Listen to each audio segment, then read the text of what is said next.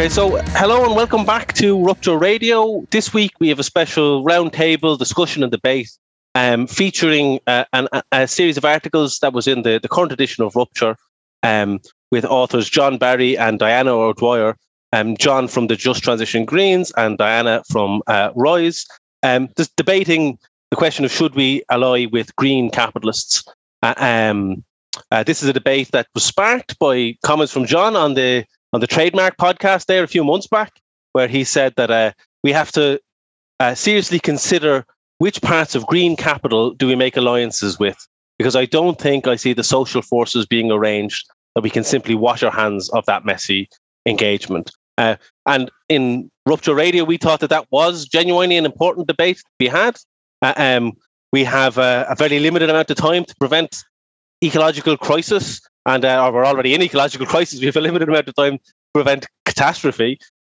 So we should leave no stone unturned in trying to fight it, but we also have not enough time for strategic dead ends, which waste our limited time and energy. So we thought that it would be an important discussion and debate to have. But before we get into it, John, your first time welcome onto Rupture Radio. Maybe you could give us a little bit of your background as to how you came to be writing about all of this stuff.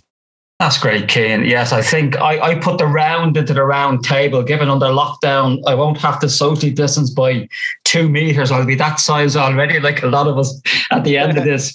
So I'm a recovering politician. I was a Green Party councillor up here in the north, in North Down, for 7 years.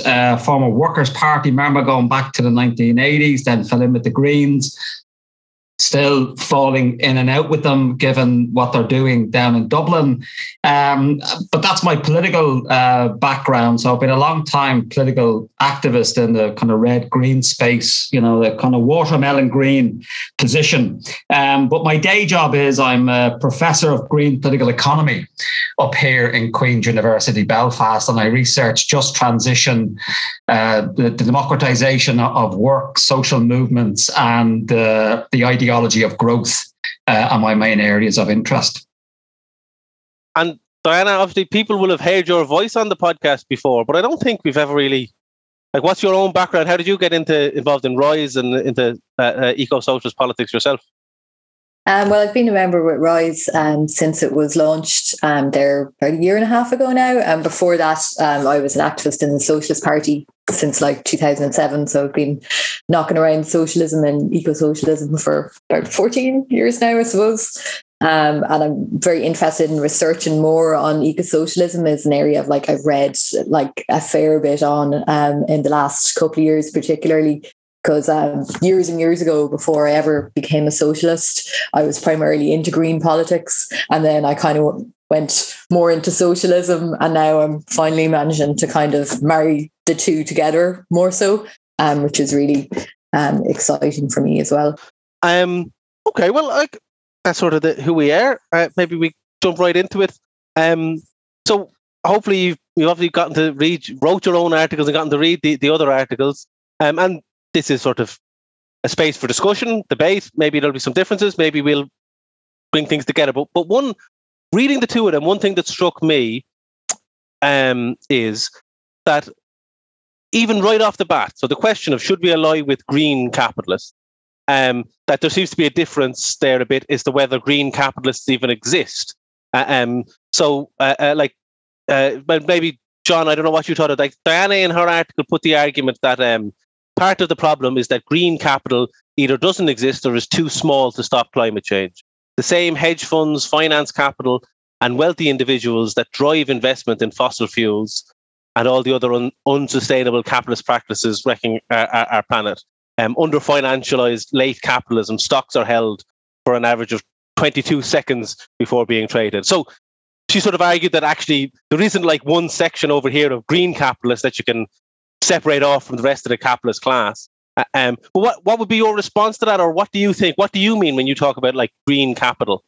Well, I mean, as we all know, capital is not a homogenous block. There are differences, particularly financial capital, manufacturing capital.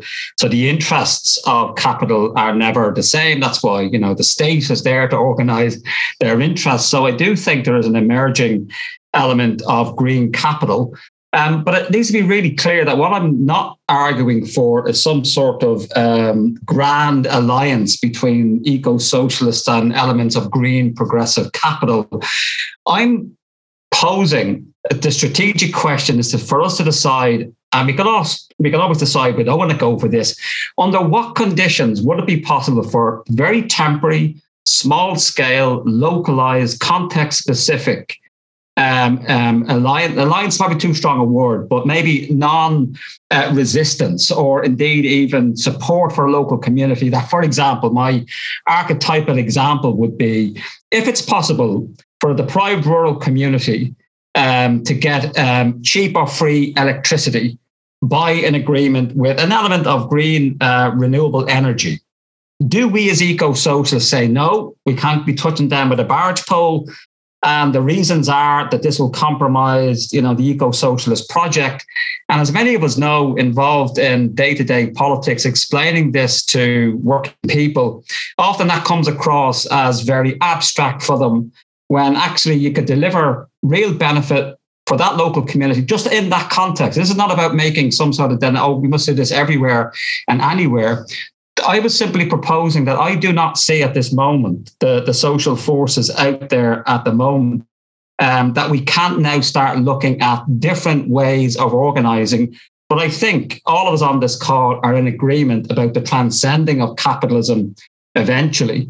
I'm just proposing that older, perhaps model, that theory of change that many of us would have had from a classic Marxist perspective, is that now an accurate guide to the 21st century terrain of struggle? And I'm just proposing that, yes, I think in general it is, but we still have these opportunities whereby, just to finish, and I'll let Diane back in, you could even say strategically that making these temporary alliances or non-resistant, shall we say, it doesn't have to be an active alliance with a green capital, and then seeing a collapse could itself also be an educative function to show to people, listen, look, here's an example where we tried to, be nice to green capital and they fucked it up.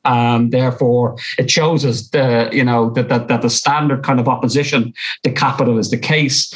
Because to me, I don't see what is the real difference between eco-socialists entering into the Dáil or Parliament, which is a part of the capitalist system. So we're willing to, are we making alliances? Is that a strategic decision that we've made? So I'm proposing that there's an equivalence, and of course people would disagree, that if we enter into bourgeois politics and we're trying to use that format to, promote our, revolutionary, transformatory proposal, what is the difference then in what I'm proposing as examples of judging the facts on the ground, that we can make a decision on the basis of, is this going to benefit working people in that area? Is it going to be too much of a cost in terms of a larger struggle? So again, just to finish, and this is my second time finish, of course, is to say that I don't think there's that much of a difference in terms of our eventual direction. These are just strategic differences that we may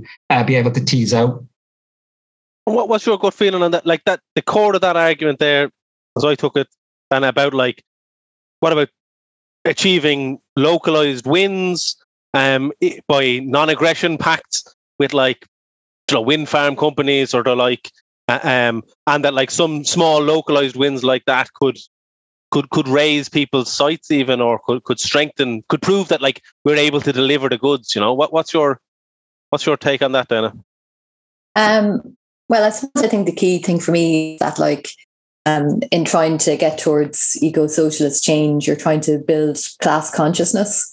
And your strategy for winning reforms is to win reforms that build class consciousness as well as bring material gains for people.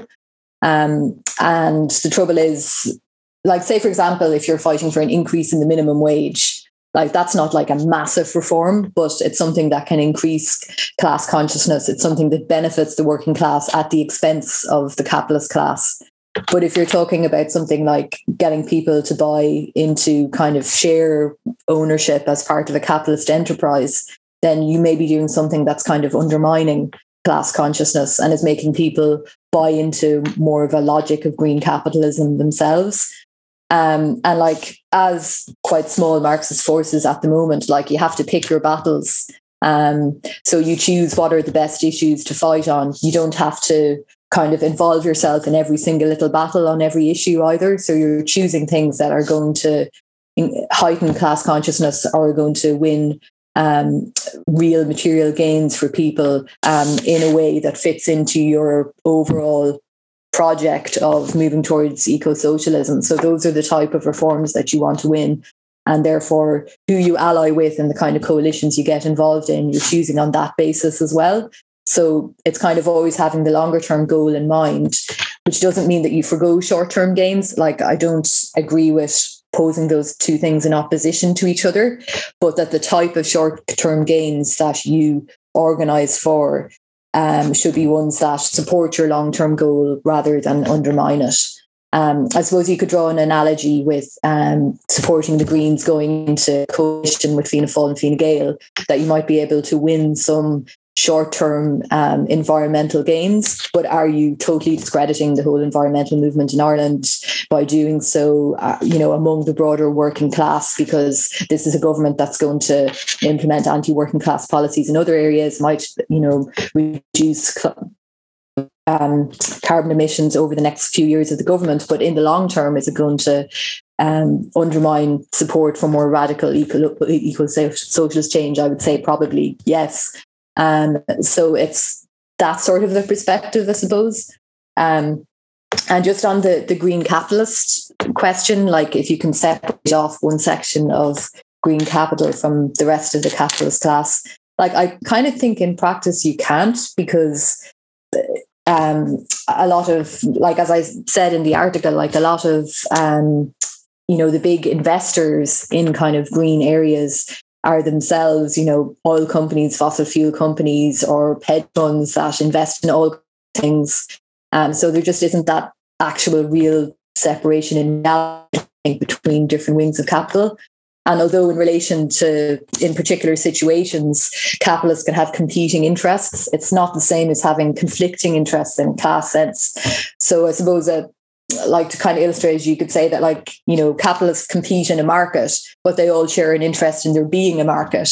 Maybe I'll just come back, because this is a really interesting question in terms of, on the one hand, just on the question of the Greens going into government, and I think that's a good political equivalent to this issue of economically compromises, because even, as I say, entering into bourgeois politics, never mind entering into coalition government formation, that is a compromise of sorts in terms of using tools that are available.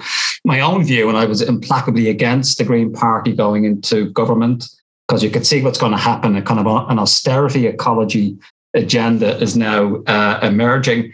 And that actually what the Greens should have done is use their 12 TDs and the increase in support to embolden its activist base in communities and to build alliances locally. In other words, use whatever resources that are available to the party now with these extra seats. Of course, that was not the position the party leadership went down. But there's an example of how compromise with bourgeois politics could have delivered something better. But I agree with Diana. What we may see in the coming months is a Gilets jaunes type reaction, particularly as we come out of COVID and street politics can be engaged in again.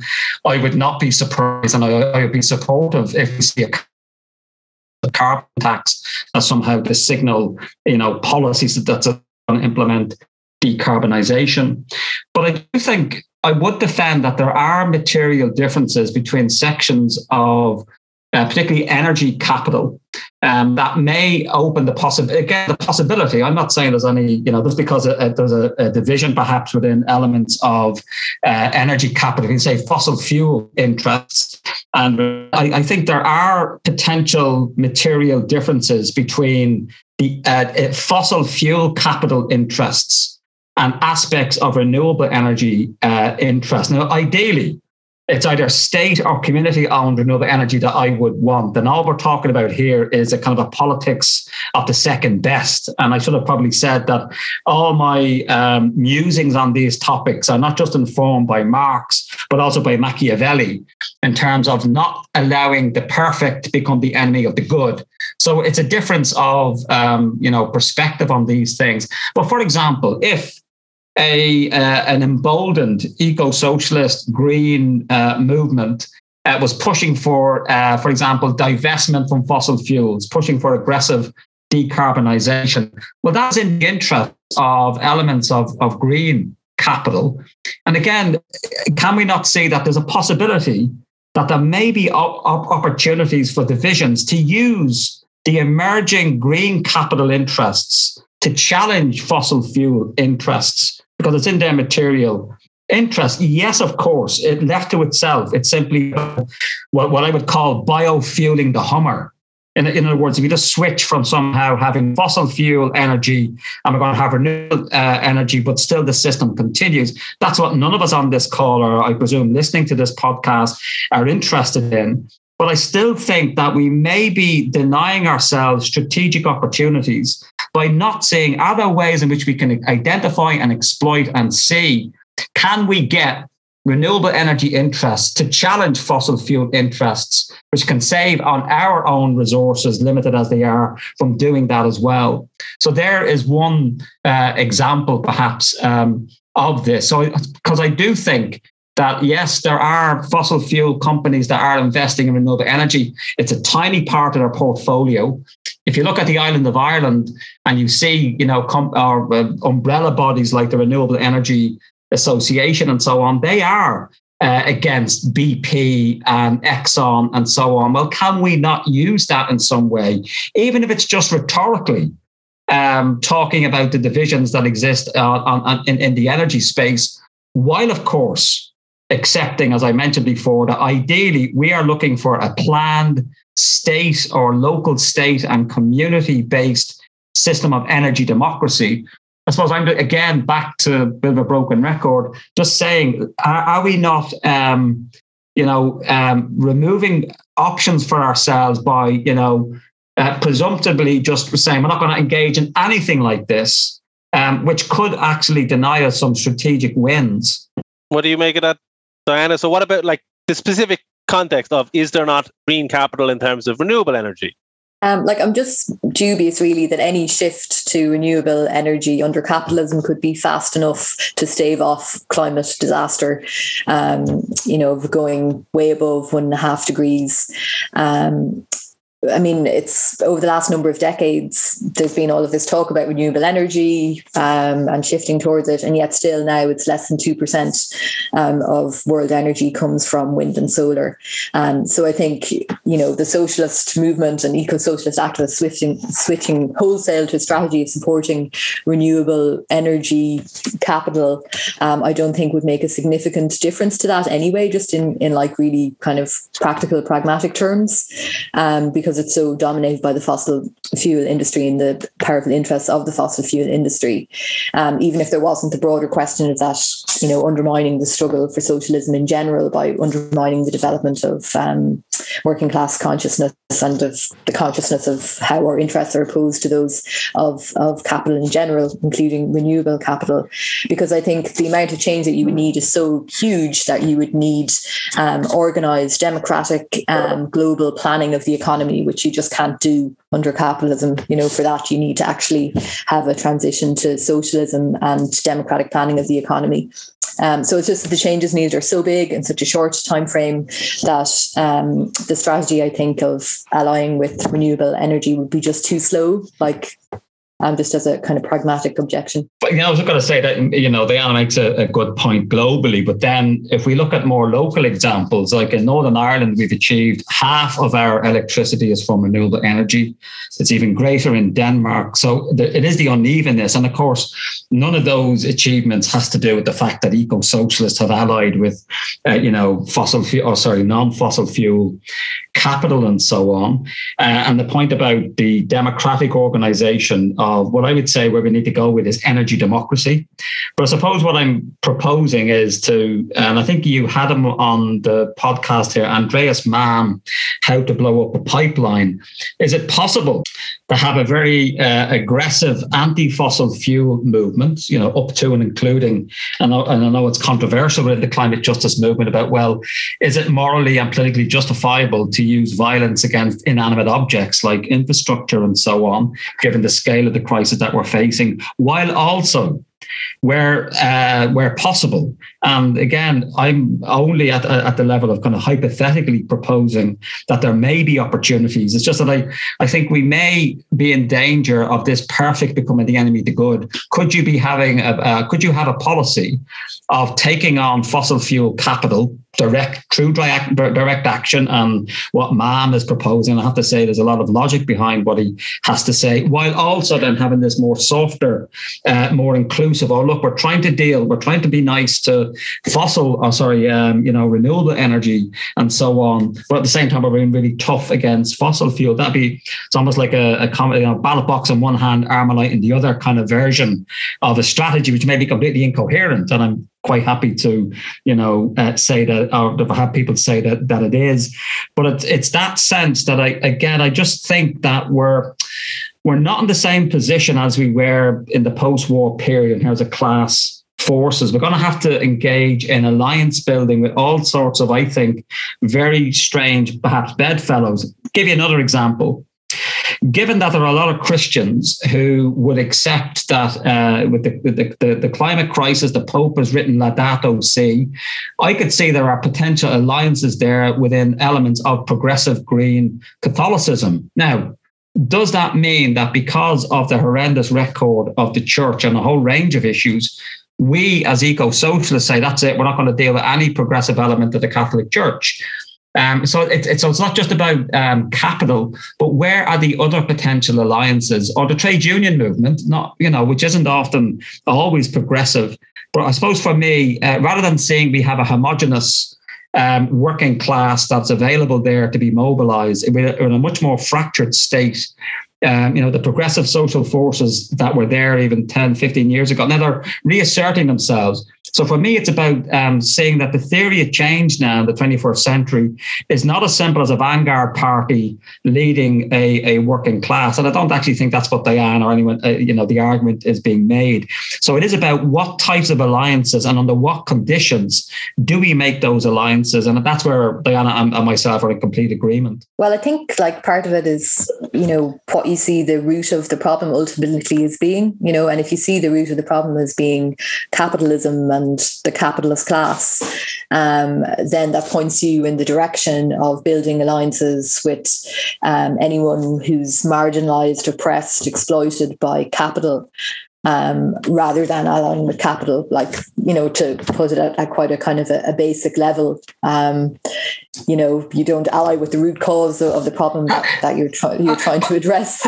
But just on that issue, because it's always been of interest and intrigue of me, when we talk about capitalism and capital, for example, if we have a family-owned renewable energy company in the west of Ireland, yes, it's privatized, it's a for-profit and so on.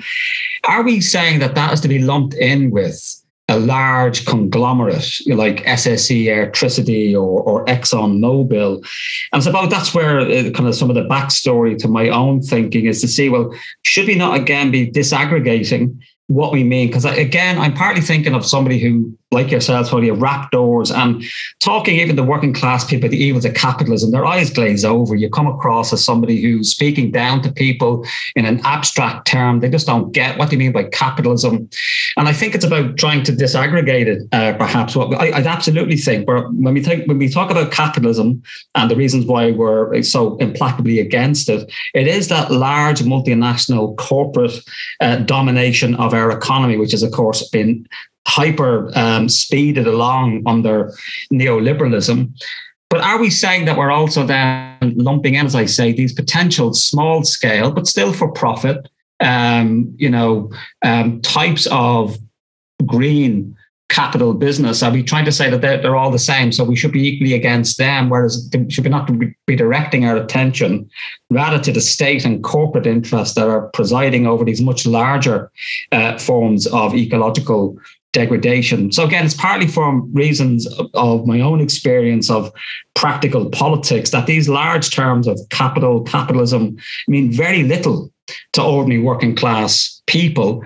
And if you were to tell somebody, no, we're not going to engage in this potential, maybe, couple of years benefit for you because of the greater cause and struggle, you can see you can lose people. Now, I'm not saying that sometimes that's the decision you have to make and say, listen, this short-term benefit isn't worth the candle.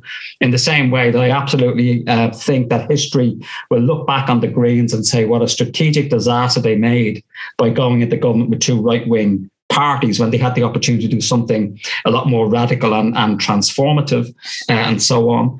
But again, it's just that issue that I've always been intrigued. When we talk about capital, what does it mean? I think it's mostly corporations and states and allied with corporations, and not necessarily about these smaller scale, localized forms of still for profit enterprises.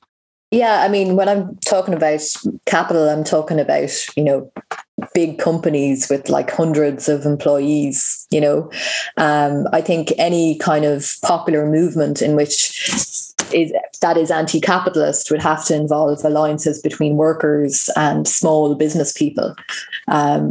So to that extent, if you're talking about really small local projects, like as long as they are really small, but the thing is, if they are really small, then you can't scale them up to the degree that you need to abolish fossil fuel capitalism and to totally shift towards renewable energy.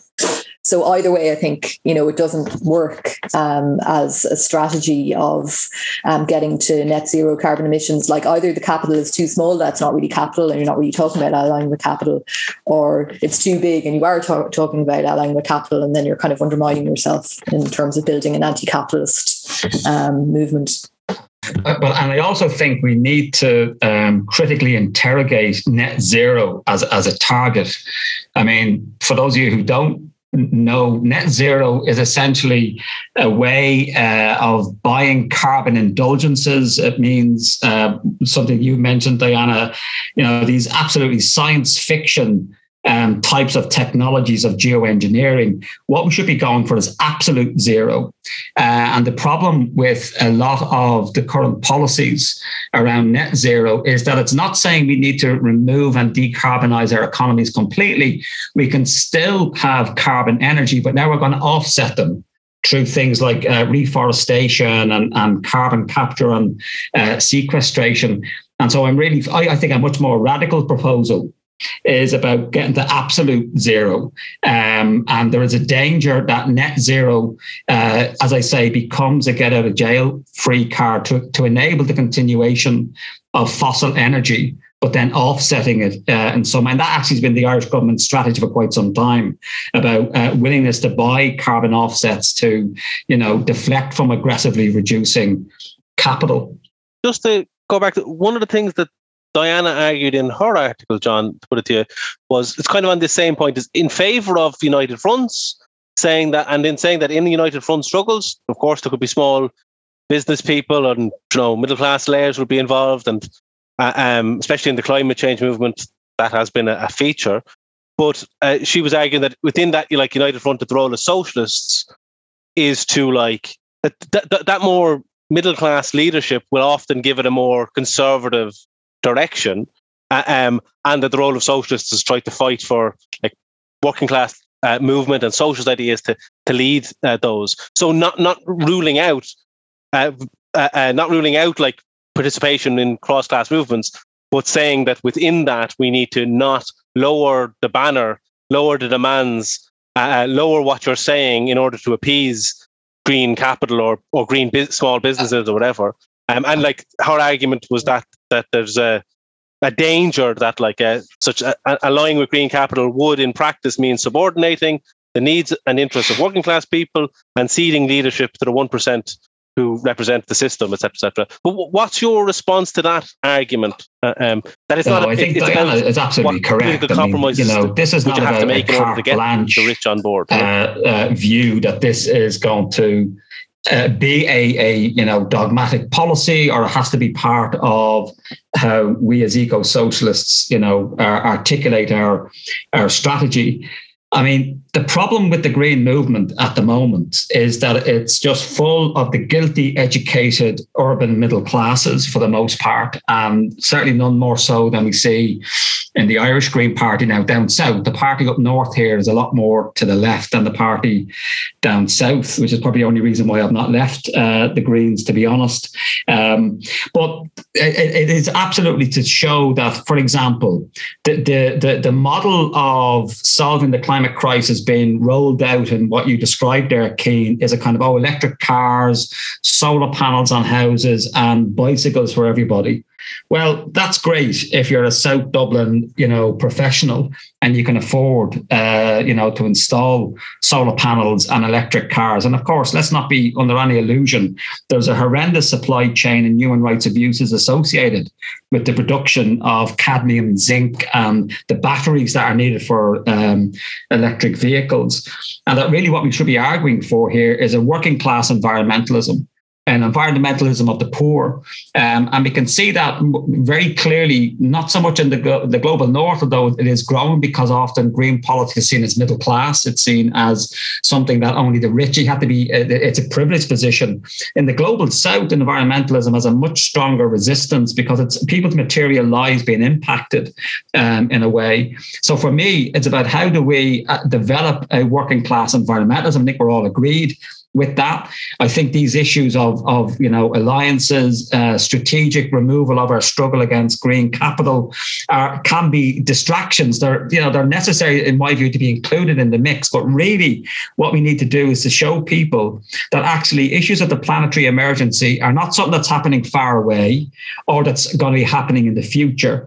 They are happening here and now, and they're going to impact mostly on the poor, as they already are around the world. So it's really, how do we begin to build up that narrative of a working class environmentalism? And for me, it is around saying that things like public transportation, affordable, clean, green energy, community-based projects of essentially energy democracy and effectively moving towards the democratization of the energy means of production.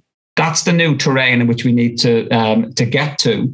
And all my musings in the article as well, can strategic stops along the way to consider, well, could this help in that longer cause? And I think we all agree, as Diane pointed out, if we look at it and say, well, maybe we could make a campaign with elements of green energy in Ireland because they want to decarbonise and they want to divest and they're going to put pressure on the Northern Irish state or the Irish state to, divest from fossil fuels. That's worth looking at.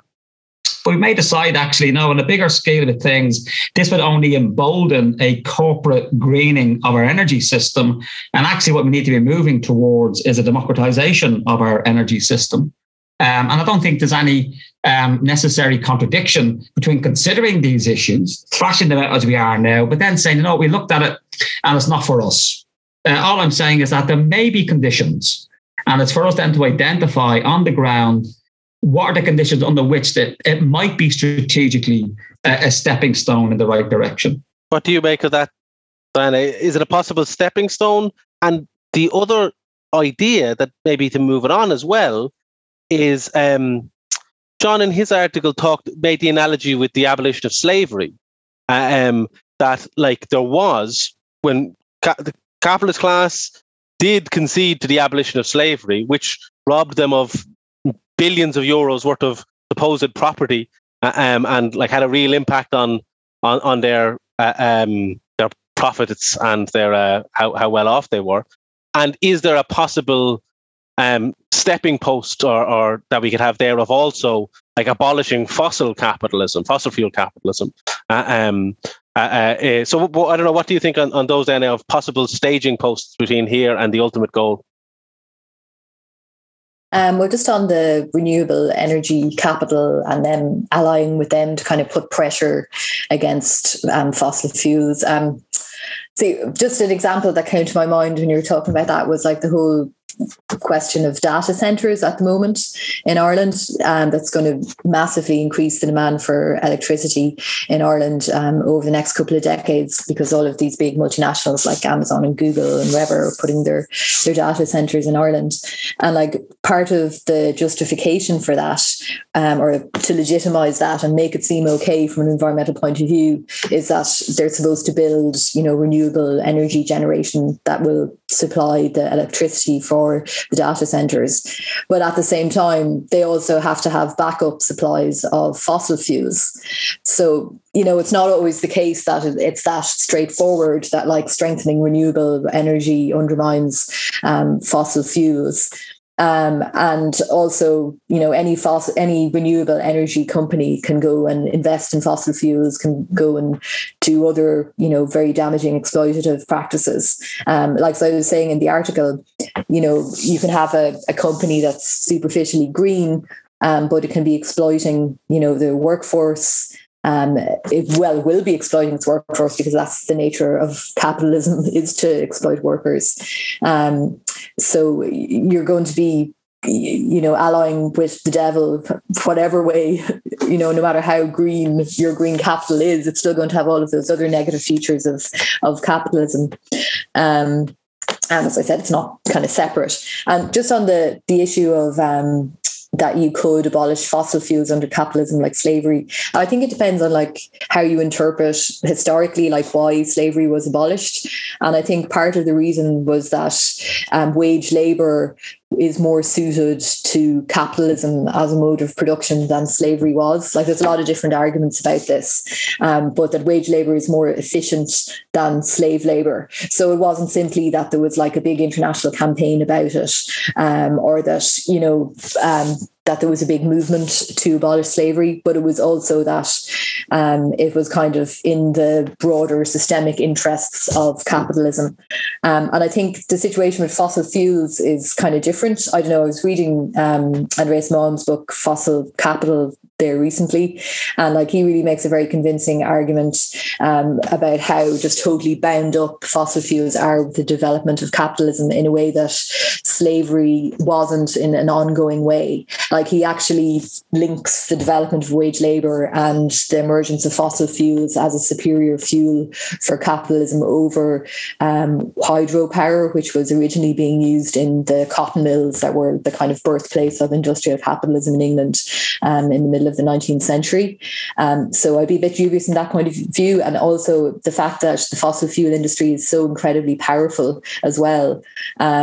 Whereas I think probably more dominant sections of capital at the time were tied up with wage labour rather than with slave labour. So it kind of has to do with historical interpretation a bit there as well. I think. So I don't know. Just on the abolition of slavery, I think you're quite right, Diana, in terms of it being tied up with a much more complicated story. The dominant narrative around the abolition of slavery is that people like William Wilberforce in Britain and this kind of moral, rejection of slavery was the reasons why it was actually the slave trade initially, so not slavery per se. It was a slave trade that was most of the debate in the British Parliament and so on. But actually, there were also revolutions and uprisings in places like in the Caribbean, in Haiti and so on, that actually slaves themselves rising up and challenging their conditions of oppression. And that's almost been written out of the official narrative. And thankfully, partly as a result of Black Lives Matter, a reinterpretation of the abolition of slavery. It wasn't, the white man's burden, the great and the good in Britain, often from a Christian perspective, wanting the abolition of slavery, but actually it was the slaves themselves who took it into their own control, which basically, began that process of, ending renouncing slavery. To me, the analogy is simply at the level of scale. The same arguments that you find being used against a 100% renewable energy economy are the same ones of a structural sort, the same that were used against those who argued against the abolition of slavery, that the economy would collapse. It's absolutely crazy. It's mad. So that level of systemic change there is a similarity. Now, where there's a really controversial issue, and I'm not making this argument, is that I don't know whether most people don't realise that Britain had to make reparations to slave owners for lost profits and income. And they only completely ended these reparations, I think, about 20 years ago, officially. Now, there are people who say that, well, if we want to abolish fossil fuels, we're going to have to basically compensate fossil fuel companies. And that's where I think the analogy completely breaks down. Are we seriously considering that we're going to basically compensate ExxonMobil, BP, and so on in terms of their lost income, when the fact is that these companies now are actually presiding over planetary collapse in terms of fossil fuel being the major cause of climate breakdown? But again, I do think there is an analogy at the level of the structure of the economy, because that's what we're talking about in all this discussion. We're not talking about green capitalism. Like, I'm not interested in the greening of capitalism, although I'm throwing out, obviously, the strategic interest in terms of whether along that road there may be possibilities of alliances. And again, not just with green capital, but what about churches, trade unions, the environmental movement, and other movements that may not necessarily share all our values of an end goal? But this is the messy, dynamics of strategy and tactics and so on. And I do think I hope this podcast and the article exchange between Diana and I is not the end of this. I am absolutely not even convinced of my own argument. I just threw it out as a throwaway comment at the end of another podcast, and then Kim picked up on it. But it is a good occasion to kind of think through, again, a theory of change for eco-socialist revolutionary transformation in the 21st century that I do think requires us to question maybe an older, more simplistic view of class struggle, a vanguard party, and bada bing, bada boom, we're into some sort of eco-socialist future. I don't think any of us would accept that. It's a much more messy, contingent, 2 steps forward, 1 step back process. And at the end of it, just to finish, I think the most important thing we need as eco-socialists is a sense of resilience and a sense of camaraderie, debate and discussion, and a willingness to tease out, things that we may not have thought out before. How can we help each other? And so I do congratulate Rupture and Rise for, initiating this discussion, and I hope we have more of them.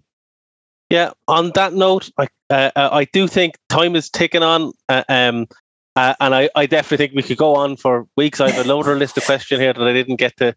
And I know I could see Diana is bursted to try to respond to some of those things. But I think as he is our guest, it only makes most sense to give John the last word on the debate and return at a future day for further discussion. And maybe there'll be further replies and counter replies to the written articles as well. I've said enough. I'm happy to let Diana have the last word. And I hope this is the first of a couple of podcasts on this issue. So, Diana. Want to take it home, Diana? Well, I think definitely the strategy that I was arguing for in the article is not this kind of narrow idea of a vanguard party that has all the answers. It's exactly that idea of building a united front of all of the forces, all the different movements, environmental movements, anti-racist movements, women's movements, LGBT plus movements that are exploited and oppressed by the current system, and finding a way of linking those concerns together in an anti-capitalist direction as well, because that is the common factor that is oppressing and exploiting people who are involved in these movements. So definitely we're not in any way arguing for some kind of narrow trade union workplace only kind of struggle. Society is very complex. People identify their interests, in relation to all different aspects of their lives. And for any movement to be powerful enough to confront the overwhelming power of capitalism, it needs to be a broad movement that will have different social forces in it. But I think the key thing is that it's united, against a common enemy that's oppressing us all, which is that of the capitalist class and the capitalist system. So that's more the point that I'm trying to make as being extremely central to our whole kind of strategic approach towards whether we should ally with sections of capital or not.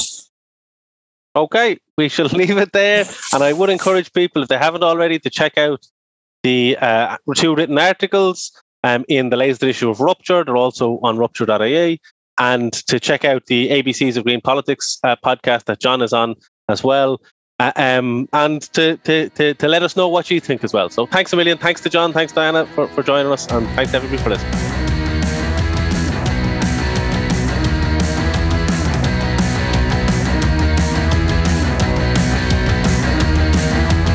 You wake up and your head's fucked. You stick your trousers on and your last bit of makeup.